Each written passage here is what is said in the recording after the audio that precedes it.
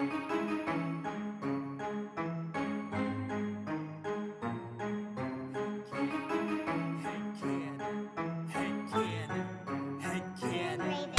you wanna play a game? Do you like scary movies? Do you wanna eat some brains? Is your chainsaw arm groovy? How bloodthirsty could a talking plant be? Eat your liver with some fava beans and a nice Chianti. Come play with us forever, cause down here we all float. I never drink wine, so you're gonna need a bigger boat or a throat to choke. Whether you're in the prim or dairy, got red rum where you bled from. Put your dead son in a cemetery. It's him or Carrie. Be very afraid you'll be our number one fan and get carried away. All work and no play, you know it always means you're in trouble, son. I came to chew gum and kick ass and I'm all out of bubble gum. What if Quint killed Jaws' father? What if the Blob's body was marijuana? What if the leprechaun got a job as a bank guard? What if the Wolfman had a cowbell instead of every scary movie made since Oscar Wilde was writing letters had canon to watch them all and tell you how to make them better. So put your earbuds in and forget what you're planning. It's time to take our heads and shoot them out of a cannon. Shoot them out of a cannon. Shoot them out of a cannon. Shoot them out of a cannon. Shoot them out of a cannon. Shoot them out of a cannon. Shoot them out of a cannon. Shoot them out of a cannon. Shoot them out of a cannon. Head cannon. Head cannon. Welcome to Head Cannon.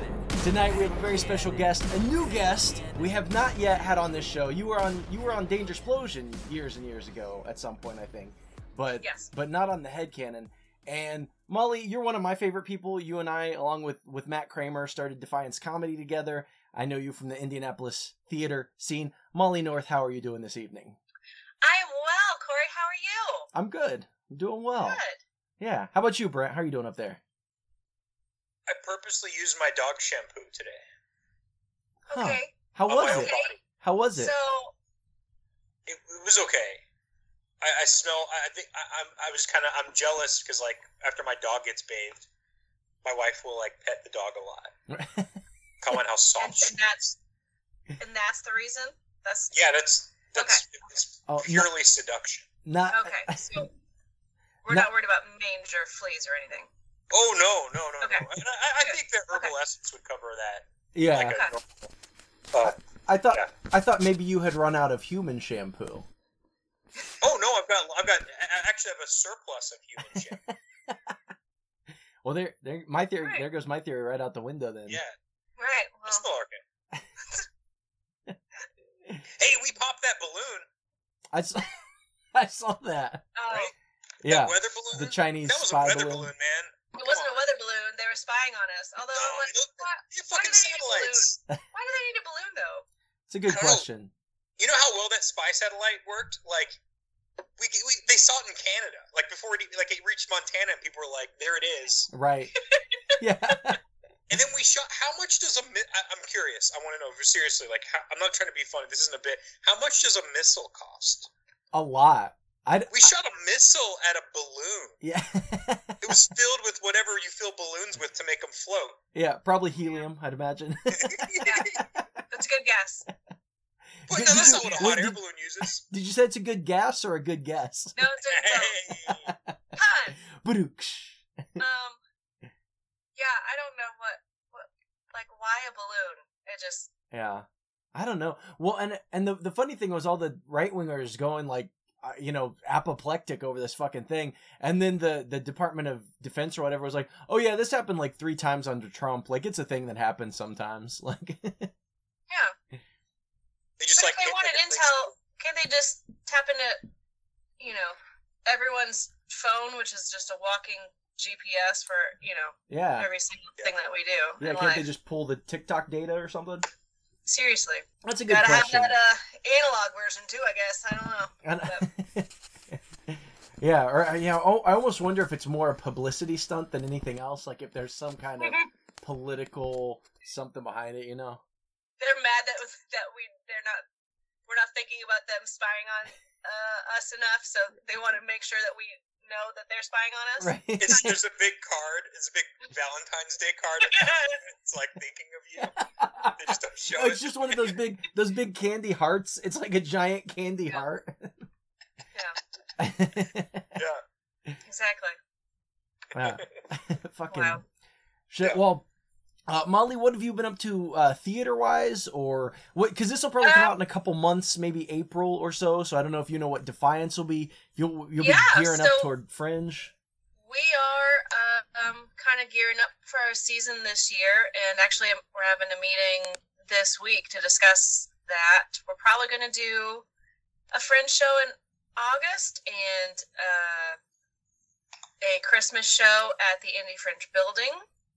Nice. We've kind of got that secured, and then we will most likely do a fundraiser this year, which we hadn't done in a while, but kind of wanted to, see if anyone would come have fun with us. I think it's going to be a karaoke fundraiser. Ooh, nice. It's a good time. So, because we went to one of those, we went to a Korean karaoke bar with the cast of our Christmas show and then the cast of our Fringe show from last season.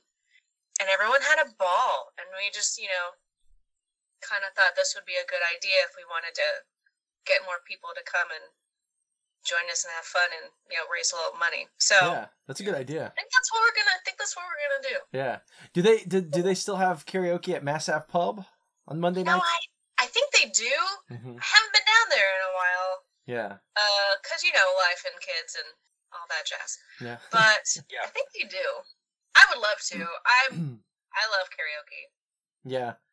I just went again for the first time recently. I found a spot, I went to see an improv show in, down in the city, I don't know, a few weeks ago. And afterwards, I was like, yo, is there any karaoke around here? And there were a couple karaoke bars, within walking distance. So nice. Yeah. Yeah. It's just a fun way to kind of, you don't have to be good. Yeah. Actually, I prefer, not being good at singing. Because that's my bag. And then, you just get to be loud and obnoxious with your friends. I think that's what everyone wants to do when they're in a bar. So. Yeah. Hell yeah. Yeah. I remember being at Kara and I were at a couples resort on our honeymoon, and this woman had befriended Kara and ditched her newlywed husband. They were fighting. Oh no. And then that was early in the day, and then we said, she was like, okay, I'm gonna go back and get ready for the evening. This woman, and then we went out to this club sort of thing where all the couples go, and there was karaoke there, and that lady was there by herself, drunkenly singing karaoke, and then in the midst of her song was trying to beckon Kara to come up and join her, and she was shocked. It was very funny. Oh, wow. Was she? I bet was she doing Alanis Morissette or Carrie Under? She's like, 'cause I'm here to remind you. You're uninvited? Yeah. Yeah, but then she paused and be like, come on up, come on, do it. Kara was like, fuck no. No thanks, I'm happy with my marriage, thank you. Yeah, right. She's just doing one of those who's coming with me, man, situations. Jan, thank you, Jan. Yeah. Friends in low places. She did win. She won at a couples resort, and all the wives. Oh, so how'd the story end? Did they get back together by the end of the trip, or what? Oh, I doubt it. Oh, no. I don't think there's anything coming back from that, right? If you ruin your honeymoon, that's man. that's gonna be some hard sorries. It's hard to come back from. Yeah. Hope there was a prenup. Yeah. Yeah, right. Womp womp. Corey, did you do? You can edit it out if I'm wrong. Didn't you do some improv for the first time recently? Yeah, I did. Did you get to do that? Yeah. How did that go? I was thinking about you. I was wondering how it was good. I felt a little rusty, but it's such a nice. It's this little one of the theaters up here, Molly, called the CIC Theater, shut down. They lost their. I think they gave up their lease during COVID, and so they're looking for a new spot now. But they perform out of the back of this tavern, this place called Finley Dunn's, and you go through the bar, and then you walk down this hallway. There's the bathrooms on the left, the kitchen to the right, and you go back, and there's this room. It's not very big, but they've got 3 rows of chairs set up, and it's set up for improv. and they do shows every Wednesday and Thursday, and it's some of the best improv I've seen in the city, like that the other people are doing. And it's really like, it's a free show. You go, you like, you know, and everybody there is really enthusiastic and really into it. And it's a good vibe. It's a good time. So Nice. yeah. But I think we're signed up to do another show, I think in a couple of weeks. And then, yeah, so I'll be doing more shows there. So Very cool. Yeah. When's the last time you did improv? like 3 years ago, before the pandemic. Yeah. So yeah, Nice. it's been over And 3 years. did it bring like a decent crowd? Like, are there people going back there to watch? Yeah, it's always packed back there. Yeah. Nice. Yeah. Very cool. So Was it like long form, or did you play games? it's long. It's pretty much all long form. Yeah. Cool. So yeah, it was a good time. I'm looking forward to it. It's nice to be, you know, back in the swing of things, doing it again. So So is Remember it the suggestion? yeah. Mm-hmm. is it with a group that you know, or is it just like, so like, are you with a group that does that then? Yeah, when I went like over the summer, I was like, you know what, I want to get back into like doing something, right? So I started taking classes at the CIC. They're offering classes. They don't have their theater, but they have this room rented out. Okay. And so they have. So- Oh, good. I got it. Yeah. Good. So That's yeah. cool. So, is it kind of like Comedy Sports where it's like all ages and then they have adult shows too, or is it just No, it's just it's all adults? it's in a bar, yeah. So Okay. it's late. It's not late, but it's at night in a bar. So yeah. Cool. But yeah, no, it's a good time, and it's yeah, it's good to just be doing improv again, and yeah. Yeah. That's But awesome. but it's not. But I really like the CIC program, man. If you, for anybody who might be listening, it might be interested, because you know I went through Second City's program and IO's program, and they all have like they're great and there are good things about them. But if you just want to learn to do like good, fun, entertaining, worthwhile improv as the goal, as the art form, there's no better program than CIC. Like, it's just I really like what they're doing there. So Cool. yeah, I can't wait for them to get a Good new deal. theater going. So When are you going to do it again? Are you scheduled to do it again? yeah, the 16th. Yeah. Cool. Yeah. So then the class I'm with, we're in our 4th level of classes, and then there's a 5th level, and then you have like performance. Then we'll perform there every day for like a couple months after that, or not every day, every Thursday or Wednesday, whatever it is. But another thing I like about the classes is that they kind of gear you to like work together and to kind of continue as a team past the classes. You know what I mean? Instead of just like, okay, bye, you know? Yeah. Is there one session where you just think of a name for your improv group? I don't know. Yeah, I assume maybe sometime in the last level. I don't know. In the last level, that's right. Now It's just it's thinking like of a name. smoke and there's like a fire. Yeah. Think of your name. Yeah. They just have like a sorting hat, like from Harry Potter. Just say, and you guys, like, you just brand yourselves that that's the name, then you're stuck there forever. Mm-hmm. That's the name. That's it. And there was this guy who took the first level with us, and he was nice enough, whatever, but I guess he bailed out of the second level, and then wrote on his blog like this scree against the guy, our instructor, like the guy running CIC, because this guy, he's from like rural New York, and he came in, and he was like the weakest out of everyone in the class. Like, he just had a lot to learn as far as improv goes. But he would always like challenge the instructor. Like our instructor would be like, "Here's the exercise. Here's what we're doing," and he's like, "I'm gonna do something different." We're like, "No, that's not the point. That's not what we're doing." So we had a scene where he was like cleaning a gun and like kind of being intimidating and threatening toward the other character, when like the express purpose of the exercise was to like not present conflict and not. So afterwards, the instructor's like, "Dude, what are you doing?" Like, you know. So anyway, he was like, he wrote this thing on his blog that's like, liberal sheep run the arts in the city, and there's no room for any kind of, you know, if you're not part of the group think, then you're, and I'm like, no, man, you're bad at improv. Like, you know, he's like, he's just like kind of sucks at improv. And then he's like taking it out on, this institution, I guess. Is this as he's taking the class? Well, he like dropped out and then like dropped this on his blog. And so. So, okay, you were familiar. He was sure to tell you about his blog. Well, you know what? he was in the class. Everyone, it was like the first day of our third level, like my classmates were all talking about it. And I was like, wait, are you talking about this fucking guy? And they were like, yeah, that fucking guy. I was like, oh shit. And apparently it has like some transphobic thoughts on his blog as well. It sounds like a real train wreck. I don't know. Yeah. Well, when is this gonna air? Because I was gonna say, well, it's this weekend. It's too late anyway. Oh. But I was gonna tell you, Callie Burke has been doing Indie Night Live. Yes. You know, because you're writing some. So that's this weekend. Did you get anything in? I'm going to, for the show I edit for Wednesday, I'm gonna say something for it. But okay, cool. Just directing people there. But yeah. Are you participating? Are you in that at all? Or? So I wrote a little sketch, very last minute, but she said that it's in there, so that'll be kind of fun. I'm probably gonna go on Saturday night to go see it. Nice. Well, let me know what you. I wrote a sketch. Sorry, Corey. Oh no. Because I've asked you this question, Corey. I want to ask Molly. So you wrote a sketch that you're just gonna see suddenly perform? Yeah. What's that feel like to know that? It's cool. It's weird. Because I had no, I'm very used to being involved in like my nose in every part of the process when we put shows on. So to just write something and then give it out to the world to,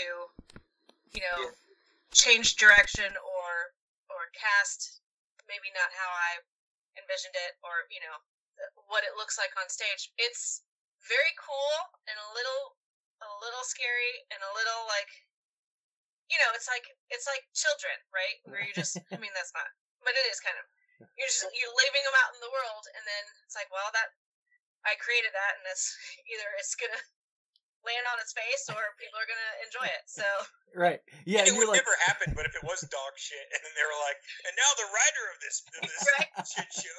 If it's not good, then I'll just I can hide behind anonymity and just be like, oh, I don't right. Like that. Well, just like with kids, the good parts, you're like, yeah, I helped with that. But then the bad parts, you're like, look, I tried. You know what? I did what I could. Yeah. Ultimately, wasn't up to me. It's like that wasn't my vision. That part wasn't mine. I didn't write that. That was nature. That was improv. That was not me. You know what? This just clicked in my brain. I've heard Stephen King say the exact same thing. He's like, no, I love when they adapt my movies because if it's great, then everybody's like, yeah, fucking Stephen King. But if it sucks, he's like, hey, that's not. I just wrote the story. What do you want from me? You know? Yeah. So, no. But it's cool.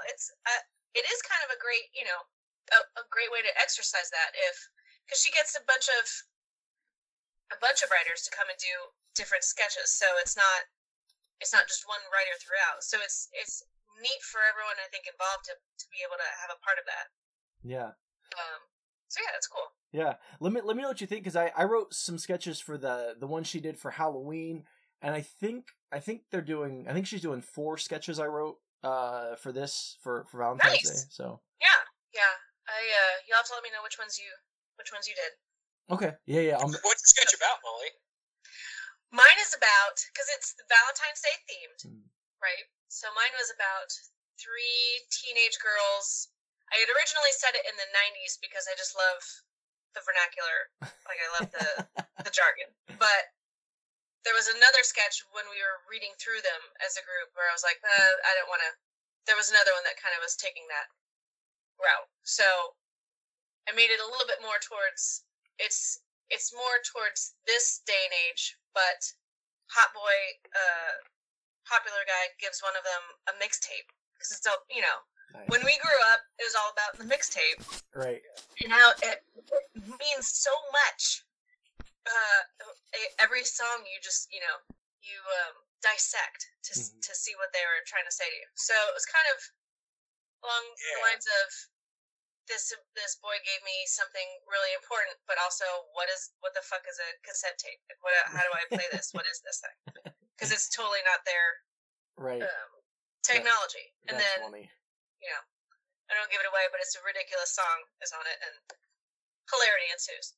Yeah. But it's like Little Miss Can't Be Wrong or something like that. Well, close. It was No, don't spoil it. I know, I won't. It's a very not Valentine's mainstay song.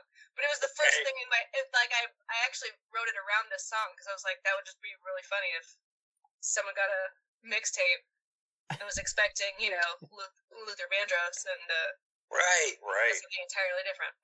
So for some reason, I love the mixtapes. They don't know who Luther Vandross is anyway. It's fine.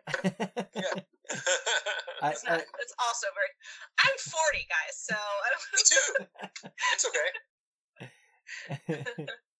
Ooh. Wait, so what's the worst part about being 40 for you? Like, what are you so scared of? I can't lie to myself anymore about I'll do that when I'm an adult. Right. Like I'll do that when I'm older. I'll deal with that. I'll decide what I want to do in life. Because now it's like, well, the ship's kind of fucking sailed. Like what you're doing now is, I don't know if I'm gonna be a late bloomer and do something entirely different. I'm kind of stuck with what I've been doing. Mm-hmm. But Molly, I just had this thought yesterday. Yeah. That's so wild that you just mentioned. Yeah, I was just like, oh, okay.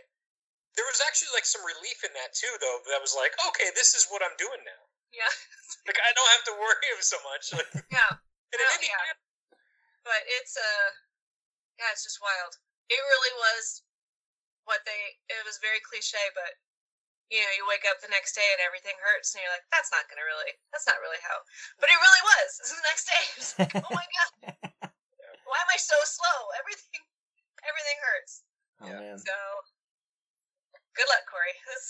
Yeah, see, I'm only 38. I have no idea what you guys are talking about. So you've got a while. You're a youngin', yeah. No. You're a shit. Not. Wait, what's that? Is that Adam Sandler? What's that from? Yeah, it's Billy Madison. Cherish it. Yeah. No, that's not to do like a gratuitous segue or anything, but I think that actually has a lot to do with the movie you selected, Molly, and a lot of the themes, and at least what I took away from this movie. So we're talking about 2021's The Green Knight. Will you tell us kind of your overall thoughts on it and what made you choose this movie?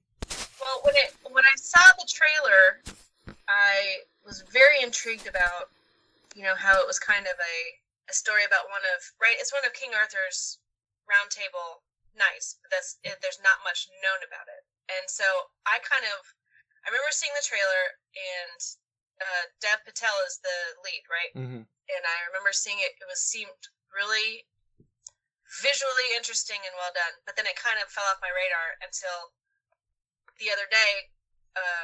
We were scrolling for a movie, and it's like, oh, that it popped up, and so we started to watch it, and it was such a mind fuck. Like, it wasn't what I thought it was going to be, and it was very intriguing. It's one of those movies where I was thinking about it long after we'd stopped watching it, and I love those kinds of movies where it makes you wonder what you just saw. Like, it takes a little bit longer to process. Yeah. So, I don't know. Yeah. No, I saw it shortly after it first came out, because there was a period of time. I mean, at this point, A24 is, I think they got the most nominations of any movie studios at the Oscars, right? So they're putting up great work. Yeah. So, but for the last 10 years or so, but even just a couple years, like when this movie came out was kind of like the pinnacle of like, oh, anything A24 does, like I want to see it. What is it? Yeah. Yeah. And so I saw this when it came out, and I remember enjoying it. But I'm glad you chose it. And I'm glad I got to rewatch it with a more analytical, like, with the intention. Did you see it in the theater, or did you see it? No, I just rented it, I think, or grabbed it from the library or something. But I wish I had seen it in the theater. I feel like this would lend itself to a big screen experience. Yeah. I was, when I watched it, it was more just like I judged the book by the cover and was like, this is going to be a crazy fantasy movie that's very adult-like. Mm-hmm. And then it was beautiful as I was watching it, and then I realized I am just not smart enough for this fucking movie. and watching YouTube videos helped. I'm like, okay. Oh, I need someone to explain it to me. Did you watch the summaries on it? Because I didn't. I'm really kind of interested. I probably should have done more research after. I was more just interested in like the actors, because I know one of those is Banshees of Inisherin also A24? Or is that different? It may be. I don't know. It probably is. one of the guys in Green Knight is up for an Oscar nom. Yeah, is that Barry Keoghan or whatever his name is? Yes. Yeah. And he's really good he's good in both. But Green Knight. But it's a Searchlight Productions movie. Okay. Because I should have done more research, because then I remember thinking, well, is this based on a real King Arthur Knights of the Round Table night? Like, because it seems such a, I don't know, detailed backstory for this guy. Yeah. But no, it is, and it's based specifically off of like a 14th century poem. An epic poem, which actually, I mean, he took liberties with the story, but there are a lot of very similar beats as far as like the Green Knight comes in. It's like a New Year's Eve party. He challenges him like blow for blow, come visit me in a year and a day or whatever. And then even on the journey, he goes to the house of the Lord and the lady tries to seduce him, and the Lord is like, I'll give you what I gather on the hunt, and you get me what you gather in the house. And he's like, what? And and so a lot of that. What does that mean? What's that? Yeah, he's like, what does that mean? Yeah. But so it does come from an old ass poem, and a lot of the plot beats and everything are actually like pretty similar. Yeah. So I love old ass poems. Yeah. But they made a movie. What year was that? They did a movie called Gawain and the Green Knight in 1973. And then there's a movie called Sword of the Valiant, The Legend of Sir Gawain and the Green Knight. Gawain, dude. What's that? Gawain. Is that, that's how, they pronounce it weird. I always thought it was like Gawain, but they were so did I, yeah. But they were like Gawain. Yeah. Sorry, Kara walked past, who's a prolific language arts teacher. Nice. Cringed as you said it. Oh no! Now she thinks less of me. She didn't cringe. We're all done watching this movie. I'm just an idiot watching this movie. But no, yeah, that's cool. But in that movie, Sean Connery was the Green Knight in the 1984 version. Yeah. So then my question is, if you did, Brent, if you did some research on this movie, my biggest question was, is he made of witchcraft? Because of the belt? Because his mother is clearly like doing a spell right before this Green Knight comes into the court. And if so, did she have anything to do with the house of the Lord and Lady? Because the lady says, I made this for you. But we saw that the mom made the belt for him. Yeah. To protect him from anything that was going to go on during his journey. So, like, what I saw, and this is a YouTube video I saw. I'm not deep diving or nothing, but that was actually hindering him the whole time. Yeah, absolutely. But I guess what my real question is, if Mom was in on this, because clearly the lady in the house is the prostitute that he's been sleeping with at home, right? I think they're supposed to be two different characters, but it's the same actress. Are they supposed to be two different characters? I think so. I interpreted that as maybe that house was a hallucination, or maybe it was part of the witchcraft to like distract him from the journey, to see if he would be distracted from his journey. And if that's the case, then Mom had anything to do with this lady that's jerking him off? In my head, I'm like, this is weird. Right. This got real weird. Incestuous. Yeah, stuff there. Maybe that's just me. That's where my mind went. I was like, if Mom is in charge of the witchcraft that's perpetuating this journey, why is she in charge of the jerking? Why is she feeling around down there? Like, what? Yeah.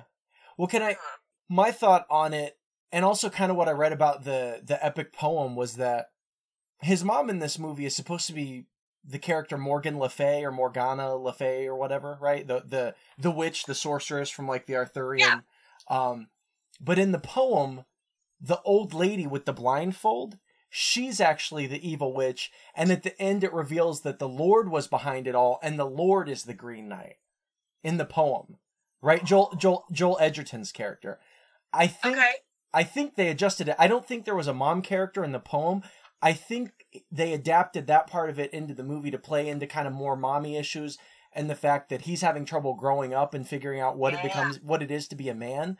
But I do think it's all orchestrated by the mom. She created the Green Knight. And I have a couple thoughts as to her motivation. I don't know exactly what it is. I have a couple ideas, but I think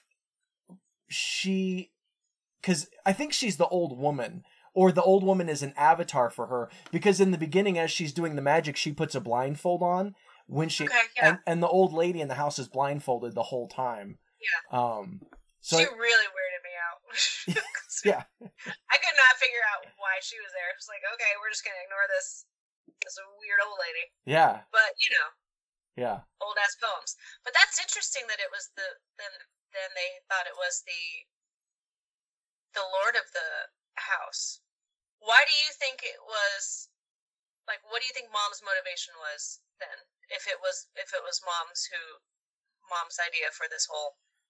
Yeah, I think that either I think that there are two motivations. I think they might be the same thing. I think that I think there's a lot here about civilization and or Christianity, and it being, and the battle between that and nature / paganism, right? Because King Arthur and all that kind of represents civilization and order, I guess, as we think of it, and then the Green Knight kind of represents more paganism and the inevitability of civilization as we think of it being overrun by nature, right? Like, because eventually, at some point, everything will wind down, and everything is going to be grown over, right? Yeah, that's a good take. So I think the mom either, and I think because she's practicing, I think she's like a paganist, a pagan spy, I guess, in King Arthur's court, and so I think she is kind of working against this established order, and so I think for her son, maybe she's hoping that he'll pass the test and make the right decision and grow as a person and like do the good thing. But then I also think maybe she just knows that he won't.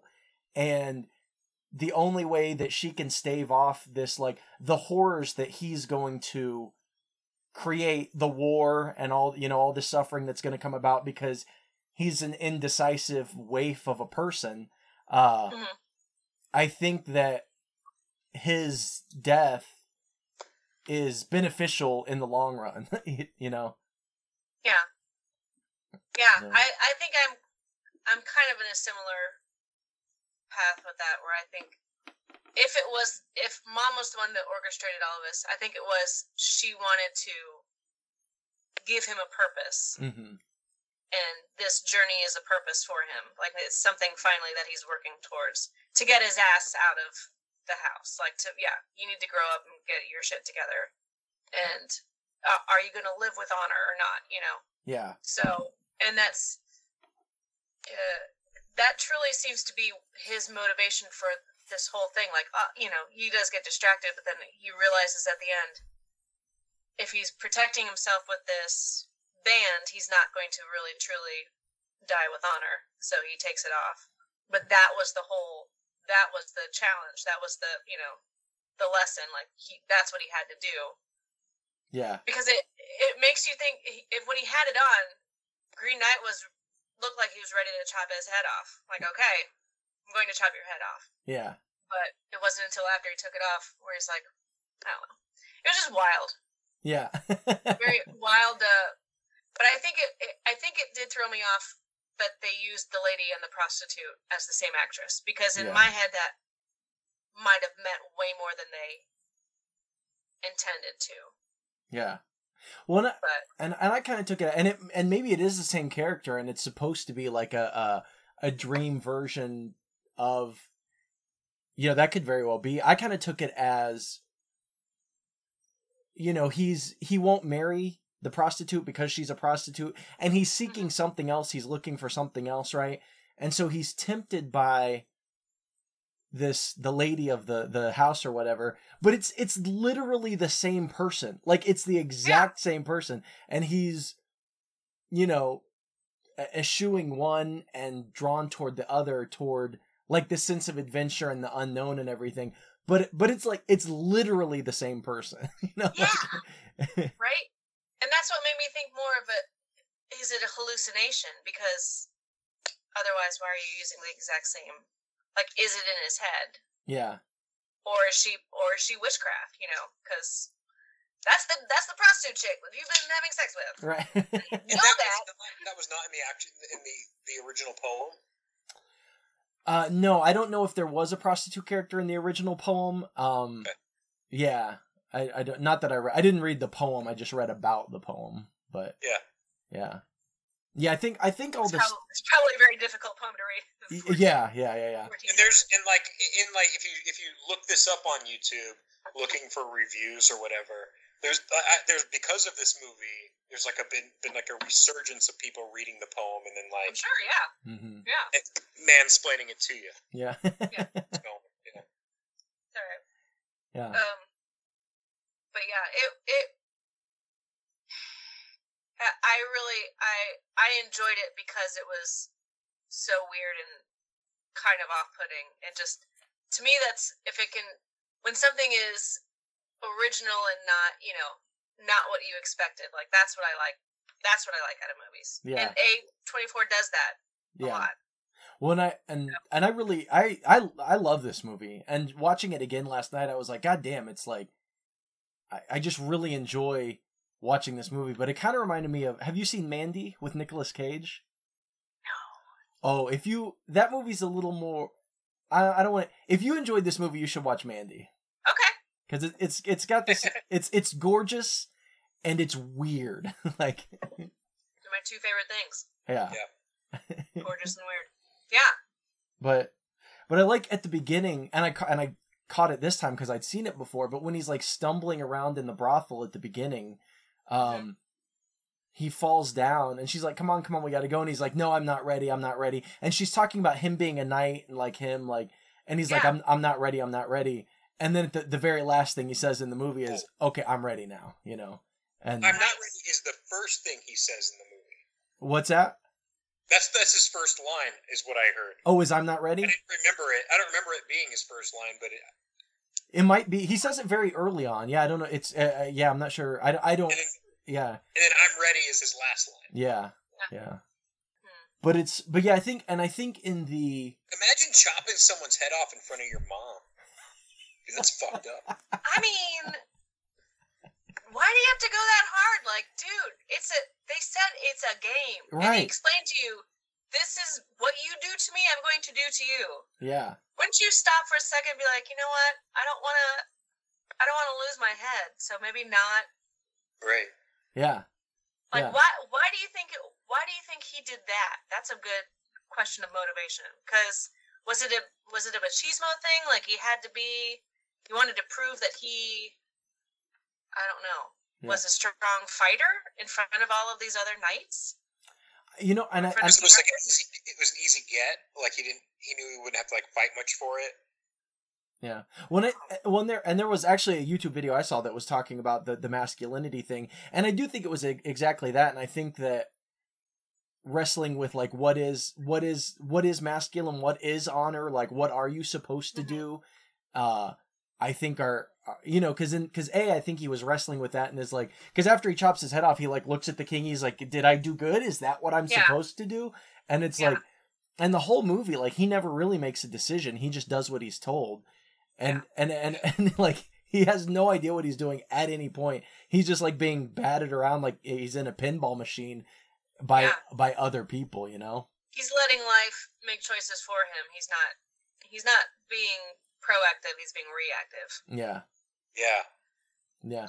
And I think that masculinity and honor is a part of it. And I almost got like, it was almost like the movie was telling me two different things, like almost opposing things. But I think it kind of was both at the same time. Like one, you know, they keep warning him off, like, and I think I've reconciled it in my own mind, but I think it's like, because they're like, no, why are you going to fight the Green Knight? Like, this is fucking stupid. You're just gonna die for what? For some sense of honor. And he's like, and even in the castle when the Lord asks him, like, you know, what do you hope to gain by this? And he's like, honor? And the guy's like, "Are you asking me or telling me?" Yeah. It's like, he's like, you're not very good at questions. right? No, because he has no answers about anything ever at any point. It's all questions, and so, but so I think it's like, why? What is the point? Just for some, you don't even know why. Like, you don't even have a clear idea why you're gonna do this. It's so dumb. But then at the same time, I think there's also well, you've made your bed, now lie in it. Like, this is for better or worse, whether you were an idiot about it or not, this is what you've set up for yourself. So now you have to see it through. You have to like follow through, you've got to reap what you sow, basically. Yeah. Yeah. So. And, you cut off someone's head. So. Yeah, you when you absolutely. You went real hard. Yeah, you did not have to. Yeah. And I like that and the knight just picks up the head. He's like, all right. Yeah, see you in a year. See you in a year, asshole. But I did read that the poem takes place on New Year's Eve, and I think moving it to Christmas, I think that like Christianity versus paganism thing, I think that's one of the reasons why they probably moved it to Christmas. Now that you pointed that out, there's definitely some imagery that would make that, definitely a point of the story. Yeah. Because he talks about going to church, and not because he not probably because he wants to, but because he thinks he has to, because that's what he's told to do. Yeah. Well, that was King Arthur's whole thing, right? Like stamping out paganism and and for spreading, you got to spread Christianity to the savages, right? Yeah. But he was a wild character too, the King Arthur. He was. Yeah, and they were both so sickly, like, and I was like, they both just looked terrible. Yeah, what's her face of the Veil was really sick looking. Oh, yeah, Arwen or whatever. Not Liza. Yeah, Liza Aaron. Yeah, that sounds right. Yeah, Kate Dickey. Yeah, I did. So the guy that played the king is his name Sean Harris. I don't know. I think so. He's a ginger. Is that right? I forget what he looks like. Ginger. Bro, yeah. I think so. It's like really sickly.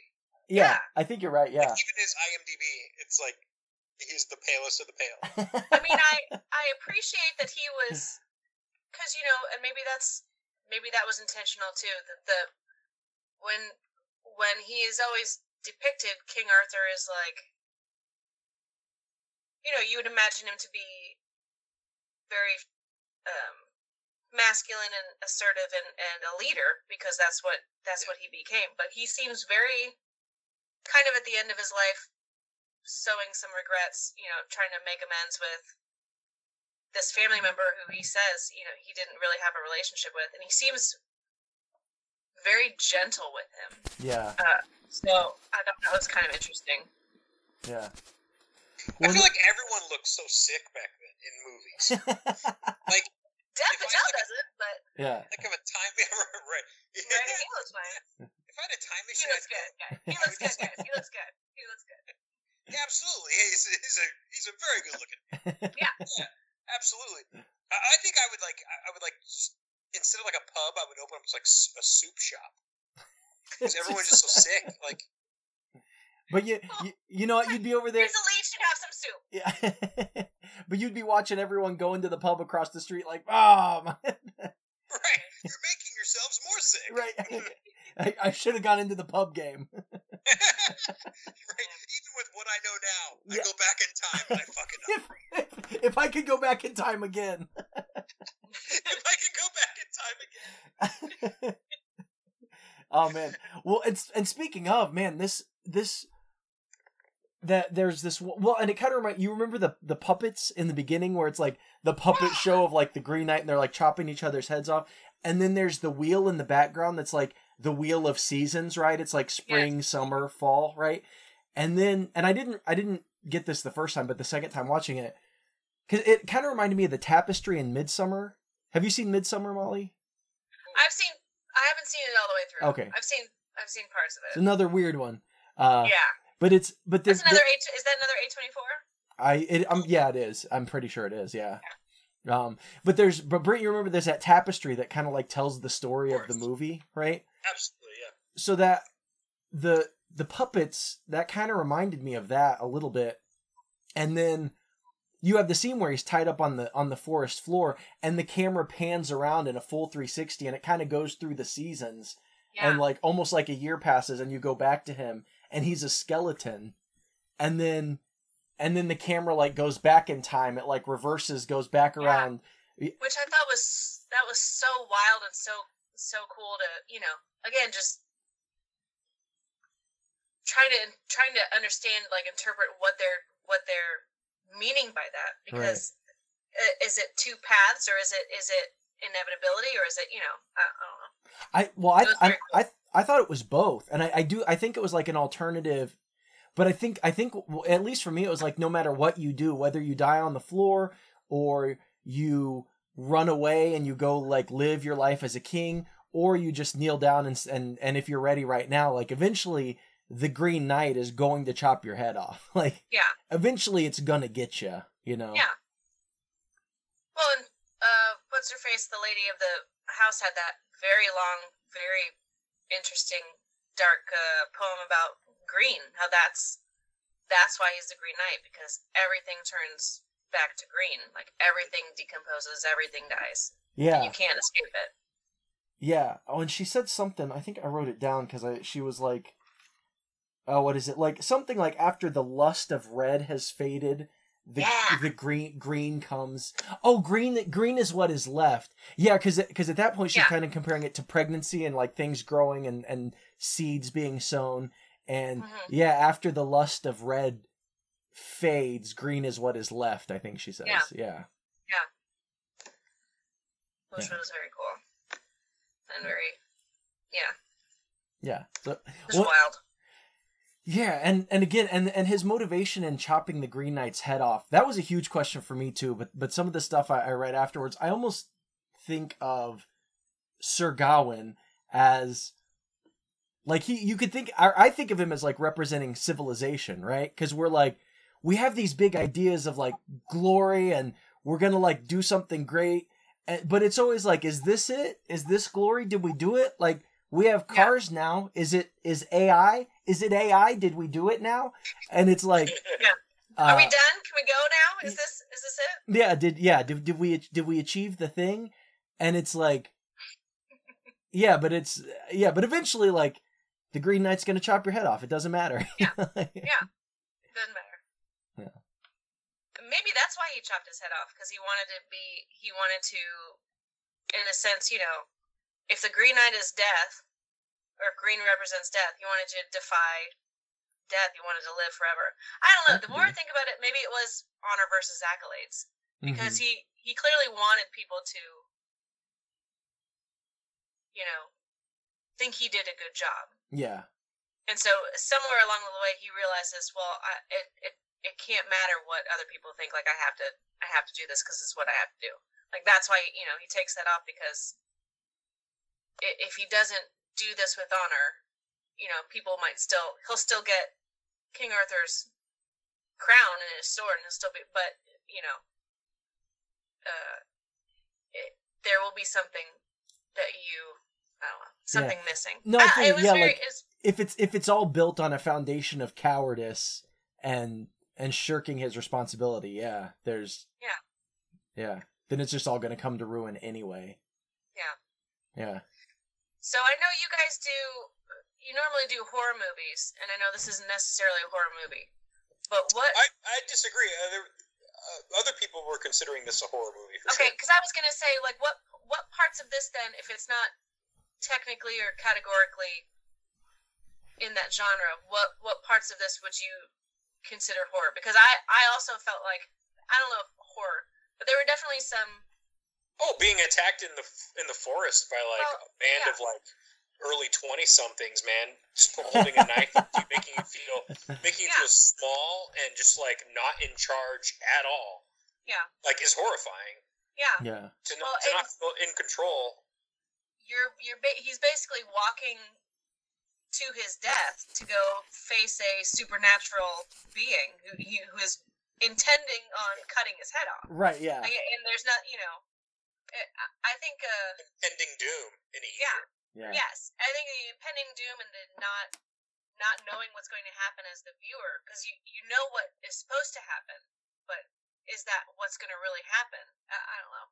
I think that's definitely an element of horror that I always enjoy, because horror is not always my favorite genre. Mm-hmm. But if it's done, if it's done with a weird angle like this, then I like the intrigue. I like the story. Yeah. Yeah, well, and I agree. Like, I think this falls within under the umbrella, but especially that part in the middle with that actress Erin Kellyman, when he goes to the he goes to bed in that like disheveled old cabin in the woods, and that girl wakes him up, and she's like, "Sir, I've lost my head. It's been thrown in the spring." Like, that whole part is like, Yeah. Well, and then he goes up there after he turns her head, and then he looks down, and the head is a live head. And you're like, "Oh shit!" Like, it's you were a skull. Like, yeah. Yeah. Well, and something that I thought about well after the movie is, once again, she's like, "Will you go retrieve my head?" And he starts to do it, and he's like, "Oh, what'll you give me for it?" And she's like, "How dare you ask me that?" And he's like, "Yeah, no, you're right. I'll just get your head." And so he dives in after it. But again, it's almost like he's seeking glory and accolades, and he's doing it because of whatever. And the light and the whole spring in the water, it all turns red, right? Like, it's that red lust for glory and honor and vanity, right? And it's not. Yeah. What else there were like virtues? Is that right? Is that what the whole movie's about? Like, there are 5 of them or something like that? Like, probably. Yeah, they talk about lust was one, like, or seduction, or piousness was another one. I did see somebody mention this, because she says like they're like the 5 wounds friendship with the fox. Yeah. Sorry. Yeah. Yeah, well, somebody was like, there's generosity, which he gives the coin to the boy, but again, the boy, he's not being generous. The kid's like, "Hey, give me some money for." He's like, "Okay, whatever. Here's a coin." Yeah. And then courtesy with that. Enough. The scene we were talking about, and then chastity with the lady, which again he doesn't really like follow through with. Fellowship with the Lord, which he kind of fails there too. And then he fails at all of them. He fails at all of them. Yeah. He gets rid of the fox, even though the fox is clearly his only friend. Like, why are you? He's just trying to help you. Yeah. Yeah. And I almost wondered if the fox wasn't wasn't not a stand-in, but almost like wasn't also the prostitute in some way, because at the end when he gets on the boat, the fox is like, "Why don't you just come with me or stay with me or something?" And I'm, Yeah. I think through that whole journey, I was, because there was, sorry, I believed witchcraft was at the beginning. Like, I thought that was through the whole journey. Like, maybe it was his mom following him to make sure that he was okay, or giving him challenges throughout. Yeah. So I thought the fox was the mom, like, saying, "Just come home with me, like, you'll be safe." Oh, that's, yeah. See, and I agree that a lot of it was up to his mom's witchcraft. I thought it was nefarious the whole time. I thought she was like trying not to help him. but his, in the beginning, the woman's name is Essel. I realized, I was like, I want to stop calling her the prostitute. Her name is Essel. Sure. But sure. She's not her occupation. That's fine. Right. Yeah. But then those weird, the giants, that scene with the weird cool. giants, where that like giant hand like grabs the top of the mountain. Oh my god, for a second I totally forgot about that scene. What did that mean? Like, what the hell was that about? I have no idea. I did forget about that scene because it's so because I saw it a couple years ago, but when that scene came on last night, I was like, "What? Oh yeah, I forgot about this." Like, yeah, because he's small and insignificant in the grand scheme of things. Like, I don't. That could be. Yeah, they're just more of like the beauty and grandeur and mystery of nature, the unknown. I dig it. Yeah. Yeah, and he like yells at, he's like, "Can you give me a ride?" And they start singing, or just like, yeah. I said no. Yeah, it's like, all right, then fine. Fuck you, man. Fuck you, Giants. It's like one step, guys. You just take one step and I'm there. Right, yeah. Just like toss me. Yeah, just throw me. Yeah, that was a wild storyline. Yeah. Also, I like when the Lord is like, you know, he's like, what's your plan? What are you doing? And he's like, and this one thing will make you an honorable man. He's like, yeah, I guess so. I just like do this one thing. And I'm like, I'm good, right? Just forget all the other shit that I did. This one thing is definitely going to matter. And then the kiss, I thought the kiss with the Lord was interesting.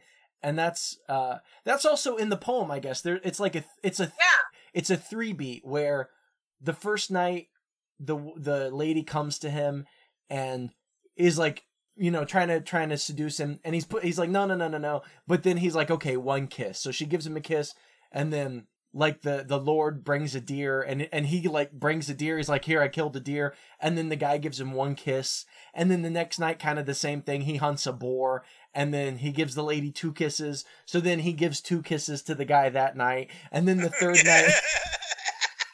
Sorry, it's like this people giving kisses. Yeah, just passing kisses along. That's how you start COVID, man. Yeah. Do you think that's the movie's interpretation of that part of the poem where he says everything that just you give me what you get from this house? Yeah, I think that's explicitly stated in the poem from what I yeah. Yeah, and again, I don't know if that's something you know to do. Well, no, and I think it's him. Actually, you know what I think it is? I think it's the code of honor of the knights or whatever being in conflict with itself, because I read that the knights are supposed to, like, if a damsel asks anything of you, you're supposed to give it to her, right? But you're also supposed to never break your word or like go back on your word. So those things are put at odds with each other when she's asking him, she's like seducing him, and he doesn't want to say no because that would be unchivalrous. But then he also doesn't want to break his word to the Lord of the house because that would also be unchivalrous. So it's kind of like a lose-lose situation for him, you know? Yeah. Interesting. Yeah. Did you guys find like very intriguing the art on like the front cover of like the box, let's call it, where it's just like the Green Knight, but everything's like red and yellow? I think it's such like a badass choice. I have to look it up. I don't recall. For just like the poster of the movie. It's freaking, I don't know, just like intriguing. Just the word green and then nothing is green. Everything's red and yellow. It just looks cool. Yeah, I think, is this the one you're talking about where he's like holding the axe in the air? Yeah, that's exactly. Yeah. No, I love that poster, yeah. Yeah. So badass. Yeah. Nice. Yeah. Right? Yeah. And I hold mine up, and it's just like me shampooing myself with dog shampoo. The dog shampoo? The dog shampoo? Yeah. Gotta be the dog shampoo. Yeah. That bit would have worked better if I was like, you guys, what if I did? What if I did do that? That'd be Instead awesome. of like, I did it. Yep. Then it just didn't go anywhere. Mm-hmm. I could have improved it. Next time. Yeah. Yeah, it was a definitely a standout movie, I think. Yeah. Yeah, and also just really the one other line I had written down that I wanted to mention was just at the end with the Green Knight, where he's like, is this all there is? Is this it? Is this life? Is this all there is? You know, and the Green Knight's like, what else ought there be? You know? Yeah. Yeah. Should there be more? Like, is this? Yeah. Yeah. Yeah, I like it. So then, questions. after he goes home with his head not cut off, what does he tell everyone? Right?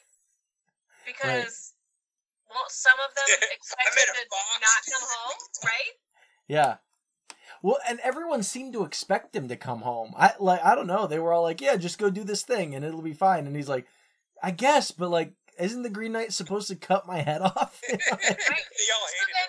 So then is everyone in on the fact that it's a game except for him? Or that's a good question. Yeah. Or do they think he's going to be a coward and run home and fail. I think, with the exception of his mom, and again, this is just my interpretation, because I think this movie's open for any number of interpretations. Oh, yeah. But I think with the exception of his mom, maybe everybody, especially the king, is like, look, it's your chivalric duty, like, you gotta do it. I don't know. Hopefully he doesn't cut your head off, but you can't not do it. You said you were gonna do it, so you gotta do it, you know? Yeah. I don't know. I feel like the king's like, I don't fucking know. Hopefully not. Let us know. Yeah. Hopefully you come back with your head. Yeah. I just think the kids of the community are gonna be like, they probably won't trust that he didn't. They probably won't trust that he did it. If it's not something that the whole community is in on, then they've got to be like, you didn't really go see the Green Knight. Right. You still got your head, asshole. We watched those puppets all year. Yeah, we know how that was. We know how that was supposed to go down. Yeah. But I guess in the poem he just lightly nicks him with the axe and then lets him go. So his chivalry was rewarded. The knight was like, all right, no, you're good. You can go. Which I think is a cop out. Sure. And then what's the knight do for the rest of his life? Like, I guess I gotta wait till next year. Yeah. He goes to the next kingdom. Right? But that's a 2-year bit then, isn't it? Yeah. You gotta wait the whole year. And then that's your New Year's plan for the next year. Yeah. And you gotta There's go not one training montage either. Oh. Or maybe he does it. Maybe that was like Christmas morning.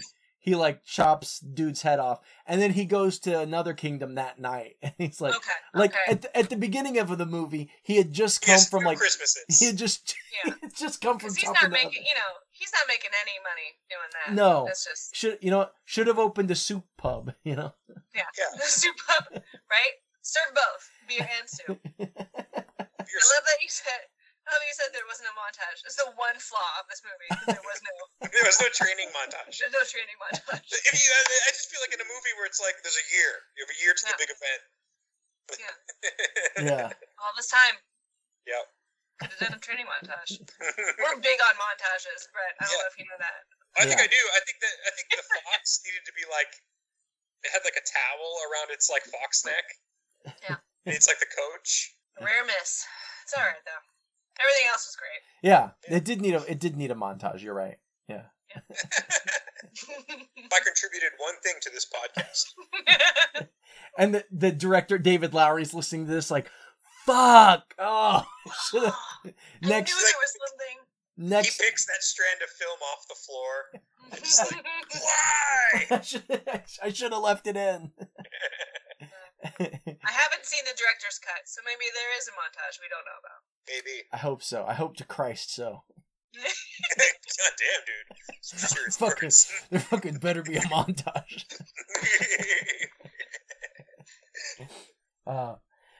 Shit. All right. Well, man, I think I wrote some other things down here, but was there anything else y'all wanted to talk about in regards to this movie before we kind of get to headcanons and wrap up? Was he the Slumdog Millionaire kid? He is the Slumdog Millionaire kid, yeah. That's funny. Mm-hmm.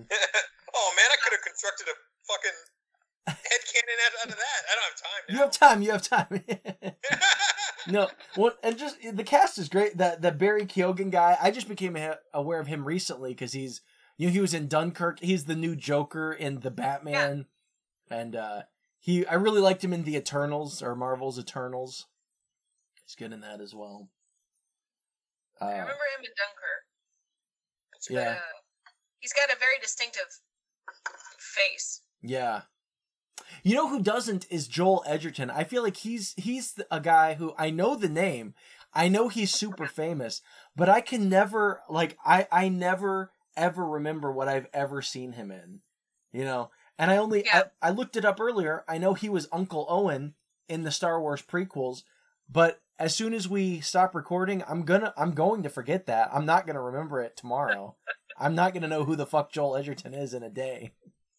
He's in Warrior, too. That's right, he was in Warrior. Yeah, he was in Warrior, yeah. Yeah. But like I said, I'm not going to remember that in a day or two. It's okay. I don't know why. He's just one of those guys. That's okay. That probably means that you could, like, play, like, a lot of different kinds of roles. Yeah, that's true. If you're just like really good, but like you're not, I don't know. Yeah. Distinctive. You have some anonymity to you that you don't. Yep, and also Alicia Vikander, whatever her name is. Yeah. I loved her in Ex Machina. Yeah. And then, also in Tomb Raider. I didn't see Tomb Raider, but yeah, I remember her. I remember that name. Yeah. But then also his mom, Sarita Choudhury, I think. Yeah. It took me a minute to place her. She's in season 3 of Jessica Jones. And I was like, oh yeah, that's right. I remember that. Who is she in Jessica Jones? She's Kith. She's Jerry Hogarth, Carrie-Anne Moss's old flame that they hooked up in college, and then now she's like going back to try and rekindle the old flame. Next week, we're talking about 2022's The Menu. So be sure to check that out. And as always, you can follow us on social media, on Facebook at Dangersplosion Presents Headcanon, on Instagram at HeadcanonPod, on Twitter at Horror Movie Pod, and you can always follow the subreddit r/Horror Movie Pod. Well, do either of you have a headcanon you want to go ahead with, or I can go first? Doesn't matter to me. I'll do it. Okay, Brent. I'm just gonna watch and listen because I don't really know how this game works. So That's you fine. guys tell me And then after this, Molly, we cut each other's heads off, and then Okay. a year from now we meet back up here, right? Okay. I'll make sure I'm not wearing a belt. And we'll be good. You think we'll ever have the technology if like you got your head cut off, like they can like just put it back on and resuscitate you? I've watched enough shitty B sci-fi movies from the 50s to say yeah. I think we can. And then at that point we will have done it. Surely that's the pinnacle of civilization, is putting heads back on. Yeah. I mean, that's the brain that wouldn't die, right? That's like I've seen YouTube videos. I've seen YouTube videos. Oh, sorry, Molly. No, yeah, that's it.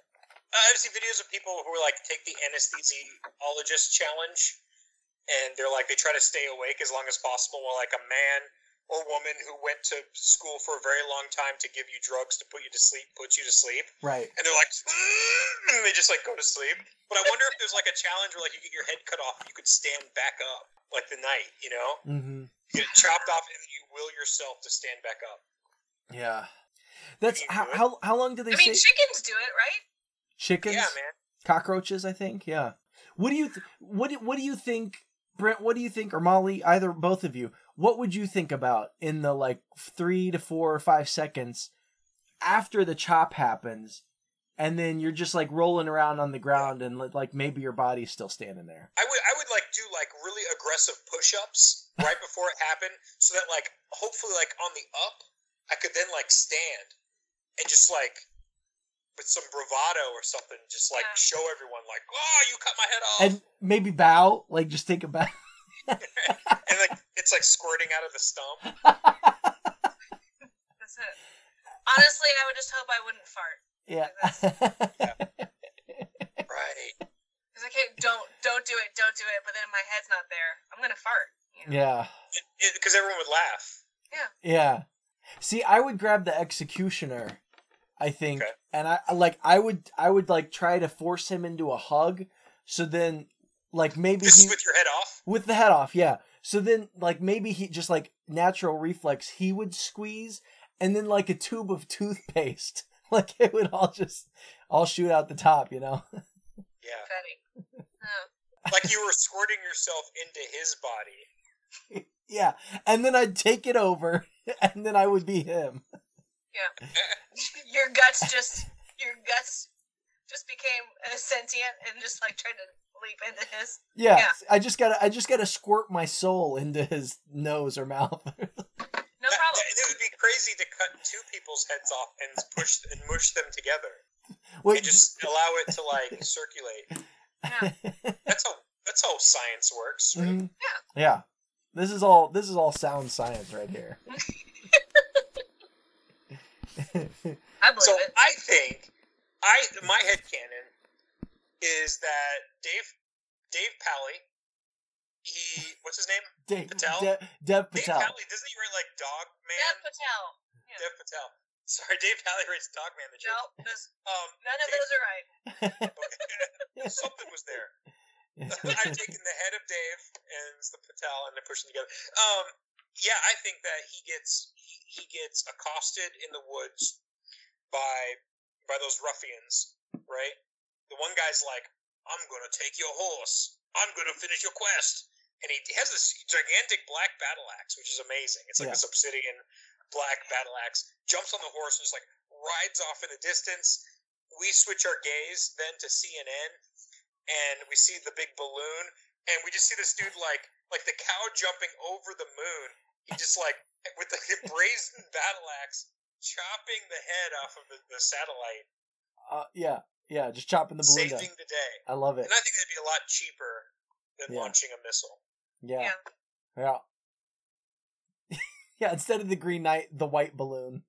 Yeah, it's like ET style, like going like panning like across the moon. Right, yeah. Almost like a silhouette. Yeah. I love it. Awesome. Well, my headcanon is that just in celebration of civilization and all that we've accomplished, the sequel is directed by Michael Bay, right? And so all the nights they hear about Dev Patel's character getting his head cut off, so they all, like, you get some hard rock music, they all fucking gear up, you get a montage of them like putting weapons on, and they go out and they just fucking kick the Green Knight's ass, and it's badass, and then there's a big explosion, and then an American flag comes down, and somebody turns it into an origami eagle that then flies away. Whoa! Nice. Yeah. Nice. There's like they're showing every step of the eagle being folded. Yeah, very meticulous. Yeah, at first launched off a grassy hillside.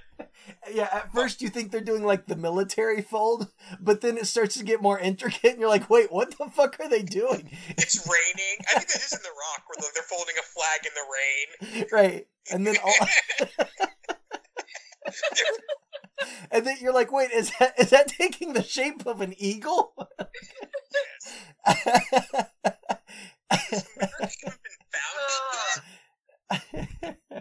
That's wild, fellas. Yeah. So that's my headcanon. The sequel is a celebration of all things. So. Okay. Yeah. I fucking love it, Corey. It's amazing. That's wild. Shit. All right. Well, Molly, is there anything else y'all want to talk about? You want to plug, point people toward before we wrap up here? Go see Indie Night Live this weekend. Go to Defiance Comedy's fundraiser in the spring, and our fringe show in August. And we haven't nailed it down, but if it is what I think it is going to be, it is going to also be a very proper mindfuck. Oh, nice. Molly, thank you again so much for joining us. Thank you, everyone at home, for tuning in. It's been a blast. We'll definitely have you back. And this has been Headcanon. Great wall dedication.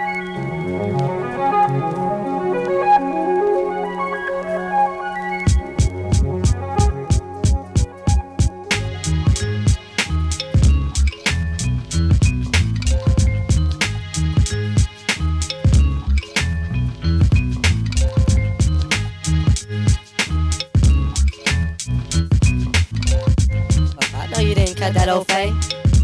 It happened last month anyway. Just an excuse, you too new. I had my eyes on you. Here's the deal. You just been walking about a week or two. What put you on the block anyway? A kid? An old man? Probably all three. Here's the deal. Wouldn't be no news to me. 'Cause ain't nothing under a rock that I ain't seen. I'm just about collecting my money, smoking green. Nothing's gonna happen to you. At least nothing new. Cry and cry alone. It's cool, I'm black too. If you know what's good for you. Shh, you make enough cheese, you could be my main boo. Smile. You know it's good for you. You really want to know? That's all there is to it. Besides, What's the bad? Just that simple, huh? Nothing's ever simple. Money, not enough bread. I'm taking care of business, like they say. Green is business. They say, oh, by screen in a funny way. Comes all the way in the circle is what I mean. It all starts and finishes with green. Right? Yeah. Green ain't only money, you know. It's silence, country, and things that grow. You can have your foot in the drift or watch it be. That's where it's at, in a funny way. If you follow me, Then maybe I work on my ratio some. until judgment comes, just tell them everything. Green. It's a lick, no matter where you place it. Green. It's a color today, always been face it. The Green. on my scene change every day. So let us do unto you, they say. Green is a life bag in a different way, but it could lead to a death bag too. Green on red anyway. It could lead to a death bag too. Green on red anyway.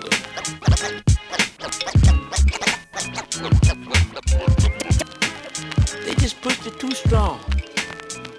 Too many oceans and lawns and pot guts and lawns. Take all the crumbs of the